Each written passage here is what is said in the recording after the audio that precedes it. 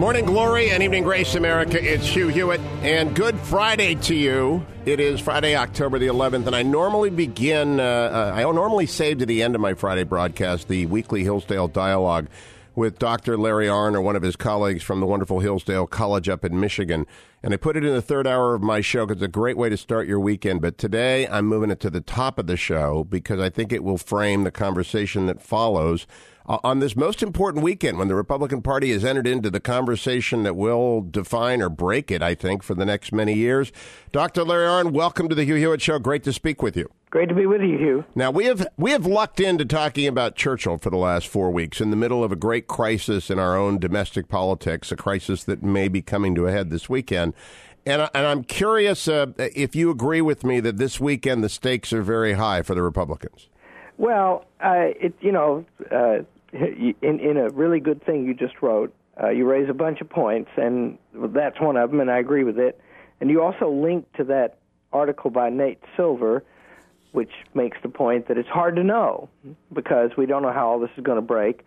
I think if we default on the debt, that's a very big thing, and somebody's going to get blamed for that. They'll both get blamed for that in some way, and so much better for that not to happen.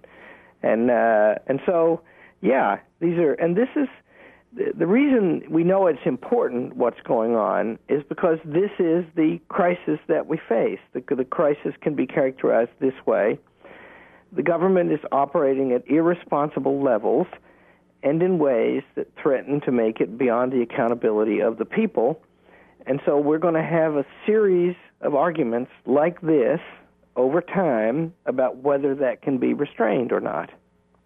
And yesterday, and this is the core question, yesterday 18 members of the House, the People's House, led by the Speaker and the Majority Leader, and including your friend and mine, Congressman Paul Ryan, and many other good people who have probably been to the campus of Hillsdale College, went down to the White House to sit down and negotiate with the President, the Vice President, and the Secretary of the Treasury. Would that be the kind of exchange the framers would be comfortable with and familiar with? Yeah, they can talk, sure. They should, but also the houses have their work to do, and they should be about that, and they have been about that. And so yes and no, I guess I'd say.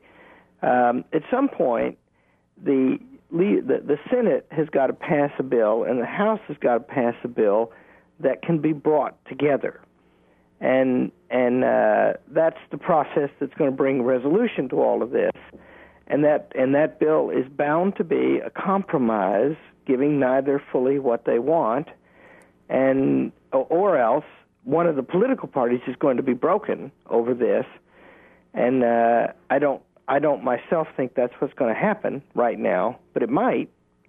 That's really an interesting prospect you raise, because some of the alarmists call the GOP the Whigs, and I think the rollout of Obamacare is a deadly poison entering the Democratic bloodstream because it is such a god-awful piece of legislation and is destroying lives in real time. If you listen to my show up there via the Grand Rapids station, you know that people call up and they can't pay this. They can't do it. Their businesses are closing. They're laying off people. And so there really is a domestic crisis. And you wrote in the Founder's Key that the framers knew there would be rough times ahead and that they would have to go through this process of conciliation. But now we've got a great conservative friend of yours, Paul Ryan, in the House, a great conservative friend of yours, Ted Cruz, in the Senate, representing the same party but from diametrically opposed rhetorical positions. Can that endure? Well, there's got to be a resolution of that, too. And, there's a strategy. Paul Ryan's strategy is pretty clear. And, he knows the budget and the way out of this mess better than anyone, and has staked his career on knowledge of that and on being prepared to take strong positions about that. And that's why it was such an imaginative choice for him to be chosen vice presidential nominee by Romney, even if the campaign didn't work out. And here's a point about that strategy. If you're right, and I think you are, that Obamacare is an albatross, then let that play. Because you can reason this way. You're not going to beat it from one house of Congress. at least not now. And you can, in principle, do it because no House, no Congress can commit its successors to spending, and spending bills have to start in the House. So in principle, you could do it, but in practice, you're not likely to sustain that for a bunch of reasons having to do with public opinion and having to do with the resolution of the other two popularly elected bodies, the presidency and the Senate. And so his argument is, first of all, we're not going to get rid of these entitlement programs. I believe that we should reform them so that they are affordable and they actually do provide the security for which they aim. And also, an affordable means there has to be checks on them from running amok and from building perverse incentives into the economy and the political system that give more incentive to idleness than to work. So that's Ryan's approach, and you can see why it's a strategy that could work. And so I like it. But let's look at and I think it may unfold to be the one that we adopt. And it looks like the best one to me right now. Let's look at the other strategy, the Ted Cruz strategy. Now, this morning, he gave a thumper of a speech at the Faith and Values Conference, followed by another thumper of a speech by Marco Rubio. Our speech makers are delivering. But Ted Cruz said to the assembled activists, you are Esther, called for a time such as this. Very biblical, very senatorial in the Roman sense, really summoning up the ghost. And we're about to talk about Churchill. And he's become the lightning rod. And in the piece you referenced very kindly that I wrote this morning for townhall.com in my blog, I caution critics of Cruz that they are radicalizing his core supporters. And that is not a good thing for a political party. Do you agree with that, Dr. Arnn? I do. And, he's a very intelligent man, and he's very bold, and he's doing a lot right now, and good for him. I think that at some point there has to be a resolution of this, and quite soon. And I'll tell you what the pressure is, as I understand it. In the Declaration of Independence, the first charge against the king, and remember the structure of the Declaration of Independence. There's a statement of universal principles under which they are acting and which justify what they do, and then they say, you have to have a bill of particulars. You have to have reasons for what you do, and they have to be good reasons, because governments are not to be changed for light and transient causes. Well, the first charge against the king is he has withheld his assent to laws the most wholesome and necessary for the public good. So you don't want to do that. And that means if, in order to defund Obamacare, we default on the federal debt, or and we're not doing these things right now. We fail to defend the country, something like that, then that wouldn't be right, and no one would. Ted Cruz would not, in my opinion, pay that price to defund Obamacare. Because, first of all, it wouldn't get it done, and that's a very heavy price. Yeah. Such a thing as that. Now, what he is doing, though, I'm going back to the Declaration myself. I can't find the exact quote. He has sent out a multitude of new offices and sent hither swarms of officers to harass our people and eat out their substance. Talk about a perfect description apt of Obamacare. Right. And Kathleen Sebelius had another event collapse this morning in Pittsburgh with angry people. That's what's happening. And I think he's kind of speaking to that indictment from the Declaration in a way that resonates with people. That's right. And that means that, we're in the time where these close judgments are to be made. And, the ultimate resolution of these matters is elections. And we have an election coming in 2014, and that in that one and in the following one and the one after that, and so on for some years, in my opinion, is how we're going to resolve all of this. And, the tone of your article this morning was to salute both sides, which, however, disagree with each other strongly. Yes. And I think that's the right thing to do. And I think, we we'll see how it plays out. And in my opinion, it's good that this strong stand has been made.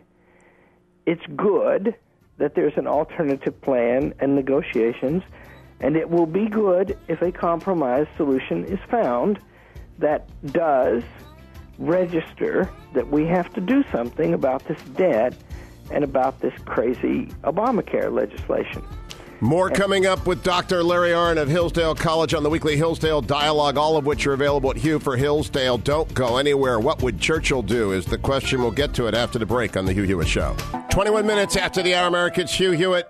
And that music will surprise you because you'll say, oh, wait, that's the Hillsdale Hour. That's the music that Hugh uses every Friday in the third hour when he brings on Dr. Larry Arnn or another of the distinguished faculty and staff of Hillsdale College to talk about one of the great works in Western literature or something like that. And I normally do that in the third hour, but I wanted to begin today's program with Dr. Arnn for that reason, that conversation we just had, which Dwayne will transcribe and post. And now I want to turn to Churchill, about whom Dr. Arnn and I have been speaking for 4 weeks on the Hillsdale Dialogue series, all of which, going back to when we began in January with the Iliad up through the present, are available at hughforhillsdale.com, and there's a link at hughhewitt.com. Dr. Arnn, when we left off last week, the Neville Chamberlain government had fallen. Winston Churchill had been given the reins of power. Not such a great thing, given the conditions in which he inherited power. Do you want to pick up there and sort of describe for people, he ought not to have succeeded, given what he was given when when the seals of office were handed to him by George?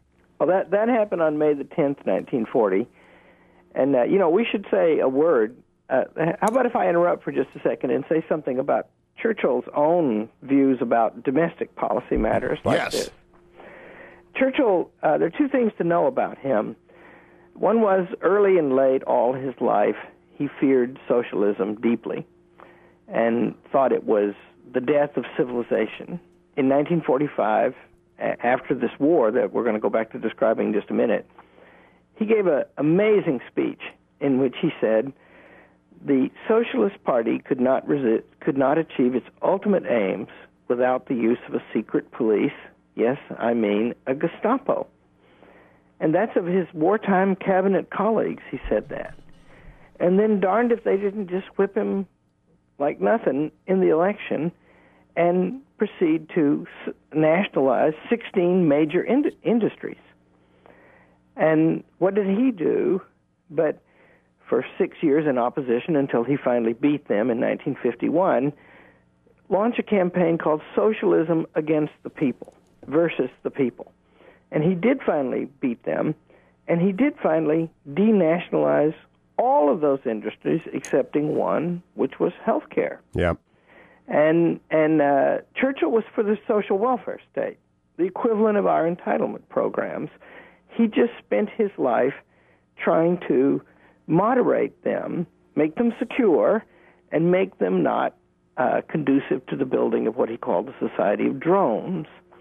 And that was his life. He fought that all his life, and that's the battle we're fighting today. I'm so glad you brought up this speech, because I just read an extended treatment about this speech and how Clementine told him, don't use that phrase Gestapo, because his one rhetorical blunder, and most people think it's a blunder, I'm not sure if you do or not, you can tell us, cost him the seals of government, allowed the opposition to come in. It's a great cautionary tale to the Republicans who are fighting this menace of Obamacare today, not to go over a rhetorical line for which the people are unprepared to absorb in the correct context. Churchill did not retract any more than Ted Cruz is retracting. Churchill kept that up right through, and all his life. And he was very heavily criticized. I don't think it's clear that that's why they lost the election. In fact, I think it's not why they lost the election. Oh, interesting. That is contrary to the conventional wisdom. Well, there's a lot of people, but it's like that. Read that Nate Silver article, right? It's kind of hard to tell. Yep. But there were big tides running, and one of the things Churchill attributed the loss to was that the conservatives hadn't really done a very good job, had they, not getting ready for Hitler and all that. And so there's a lot to that story. Churchill also thought that this indicated some weakness in the British people, and he feared that, and grieved over it. It's an astonishing result for him to have saved the country, brought the West back from the brink of annihilation. And it would have been annihilation because Hitler would have gotten the heavy water weapons going eventually, and Japan would have had their co-prosperity sphere. He stopped all of that, and they threw him out of office before Japan was defeated. It still staggers the mind. Yeah, but he was a beloved figure, and they gave him years of power, and he did restructure things and place socialism under a color of disfavor that it's the Labour Party doesn't parade socialism in Britain today. And, he also feared the other thing, which we're getting an awful lot of, which is bureaucracy. In fact, Churchill thought that by the building of the bureaucracy it would build, that is how it really would overcome the British people. And that's what we face today. The question is that happening? And you can, there's an easy way to look at the fact, to establish, in my opinion, that there's a danger of that, because the government of the United States is more than 40% of the total economy now, and growing. And the Obamacare thing, if it does lead to the socialization of medicine, that's going to place it over 50%. And then, is that limited government when the government is larger than the private sector? And how would the private sector control the government when the government is so large? That's the kind of thing Churchill worried about. And he fought all his life to try to prevent it. One of his tools in fighting that was a social welfare state, which, by the way, if we could pass what he was for today, we would all applaud and think it's really great. But he was for a lot of that. And there's a lesson in that. Sure. I think in a modern society, all of the modern societies have adopted, and, in the founding of America, there's a welfare program. It was local, and you could see with ours that we might find ways to limit it while making it provide the necessary security to the old and the infirm and the unfortunate. And unemployment insurance into which people pay, that's something Churchill was for. And then in America, a great thing would be to localize it again, as it was in the beginning. And Churchill was for a much greater element of federalism in British politics than it has ever enjoyed. He wanted to create local parliaments and stuff like that. Two of our mutual friends, Charles Kessler, professor at Claremont, and Jonah Goldberg, known to all, have both put the center of responsibility for the mess we're in on Woodrow Wilson, and done so and argued in great books at length about this. Did Churchill ever meet Wilson? Did he opine about him if he did not meet him? He both met him and wrote extensively about him. And especially he wrote about him in the context of the Versailles Conference that made the treaty that ended the First World War. And Churchill writes about him that his influence was disastrous because he came in with a claim that he was going to go over the heads of the British powers directly to the people and make a different kind of peace than they would ever make. And he did do that, tried to do that. And what Churchill pointed out was all of them were fresh from elections. Clemenceau in France and Lloyd George in Britain. And those elections turned on demands from the popular electorate that Germany needed to pay for this terrible mess they had made. They should be, in Britain, the phrase was, squeezed until the pips squeak. And they had tried to moderate that. And then Wilson shows up treating them like they're unrepresentative, and then he organizes the making of the League of Nations. Hold that thought. We're going to be right back on Churchill and Wilson on the Hugh Hewitt Show. Hugh Hewitt, good Friday to you. I've begun my Friday show with Dr. Larry Arnn, with whom I usually conclude it because of the centrality of big issues this weekend in Washington, D.C.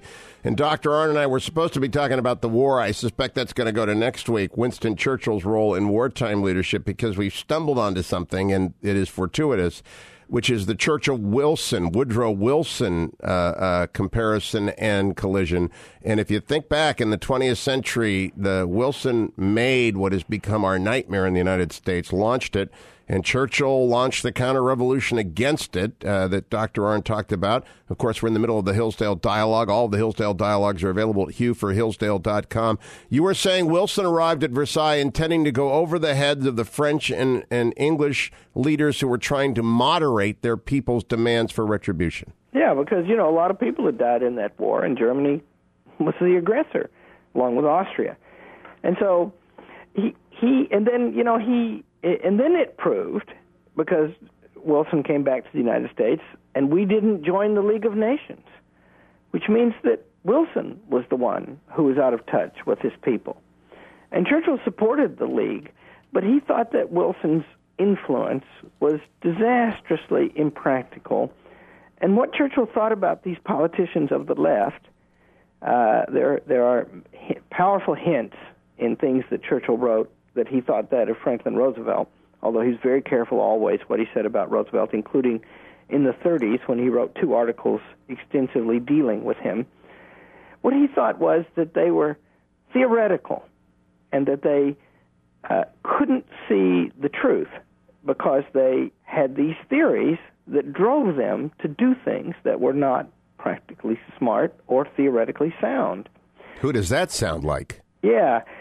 Churchill, in an essay called Painting as a Pastime, which is one of the most revealing things about Churchill's thought and also his abilities, he describes in a place where the French painters insist on painting their tree trunks with side-to-side strokes and their seas with up-and-down strokes.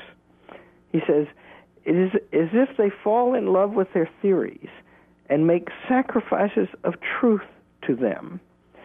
And this we are gripped now, stemming from Woodrow Wilson, in a grand plan to subject everything in the country to professional and scientific administration. And that's why these laws that we pass now are so complex, because they want to cede to professional, remote, independent, tenured agencies the management of things. And that is the direct conflict with the Constitution of the United States and this form of government, and it comes to a head on this question. What Madison says of the Constitution is that you need the structures and restraints of the Constitution because men are not angels, and angels do not govern men. If you give anybody unaccountable power, over time they will abuse it. Now the question is, are these independent agencies in fact trustworthy with the power that they have, especially when they are removed, as they are now extensively, especially in the Consumer Financial Protection Bureau, for example, when they are removed from popular control? And that's the test, because what Woodrow Wilson and his friends claim is, because of the power of science and scientific training and disinterested administration, you don't have to worry about that anymore. Men can behave, to use Madison's terms. Wilson doesn't say this, but put it in Madison's terms. Men can behave in this new system as if they were angels, because the system will produce fairness and the public interest from people who have power apart from those who are governed. That's the claim, and that's the test that we're in America. And that test is unfolding, and it constitutes, in my opinion, one of the great crises in the history of the country. It's unfolding in real time. I mentioned earlier, and I misspoke, I said this morning, it was last night, that Kathleen Sebelius was in Pittsburgh and with Andy Rooney, the owner of the Steelers, and they all tried to enroll people, and everything flopped, and she blamed Heinz Field's internet connection, and in fact, it's because these massive exchanges don't work, and I don't know that they can actually be made to work because they're trying. Well, we'll come back after the break where we aren't in the war, and obviously the war will start next week with Winston Churchill. But I'll come back and talk with Dr. Larry Arnn, president of Hillsdale College, about how that Wilson-Churchill tension that defined a lot of the 20th century is back front and center this weekend, as to whether or not we can trust technology, expertise, and professionals to manage our lives for us, or better that they be gone. We'll be right back with Dr. Arnn All of the Hillsdale dialogues available at hugh4hillsdale.com or directly at hillsdale.edu. 44 minutes after the hour, America, it's Hugh Hewitt. The Hillsdale Dialogue began today's show, and we mentioned that Winston Churchill was prime minister during the war, but then we didn't do anything else about the war years. So I'm going to push that back to next week and finish my conversation driven by events with Dr. Larry Arnn, an expert on the founding, an expert on Lincoln, an expert on Churchill, and an expert on the 20th century, president of Hillsdale College, hillsdale.edu. And all of our dialogues about matters great in the West and current in our country are available at hugh4hillsdale.com, as are all of their wonderful series at hillsdale.edu. There's a shortcut at hughhewitt.com. Dr. Arnn, let me read this to you. Kathleen Sebelius came to Pittsburgh Thursday to team up with Steelers chairman Dan Rooney to promote the newly launched Obamacare exchanges. This is from hotair.com, our friend Ed Morrissey. Maybe she should have tried the Denver Broncos. The promotion flopped as badly as the Steelers in their first 4 weeks of the seasons, thanks to the $634 million website that can't make a play. Quote, Health and Human Services Secretary Kathleen Sebelius had a front row view of the problems plaguing the website that the government established to allow people to shop for health insurance under Obamacare. Sebelius and Steelers chairman Dan Rooney were at an enrollment and education event Thursday at Heinz Field to promote healthcare.gov. But people who showed up encountered problems in signing up for coverage on the website. Believe me, we had some glitches. Sebelius, who was introduced by Rooney, a backer of the law, but it's getting better every day. At the back of the room, it was a different story. About 20 people armed with laptops and certified by the government to sign up people for coverage. We're meeting with uninsured people, answering questions, and fruitlessly trying to access the website. Lakeisha Lowry, 41, came to the event to find out about her health insurance options, but the Northside resident said she was not able to access the site, even with the help of a certified application counselor. It said, try again later. And Larry Arnn, that's been the story across the country. It's, I'm no expert on Obamacare, and neither is anyone else. But isn't it true that the complexity of this thing is written in the fact that it depends upon management from a central source away from the place where the actual transactions take place? So I'm in the education business, and I know a fair amount about it now after years of working at it. And, at Hillsdale College, we have some success. And what we know is the problems that come up in education are very near to the people who are trying to learn and teach. And you just have to work on those all the time. It's not very hard to understand how to do it, if you give your life to it at least, but it's hard to do. And so you want the authority near the people who do it. And so we've invented this system with these incredible complexities. And, George Will was here at Hillsdale this week. We had a big gala celebration and kicked off a capital campaign. And it was a lot of fun. And Will, excuse me, just a minute. Will did something I've never seen him do. He brought a copy of, I can't remember which law, it doesn't matter. Oh, it's the immigration law.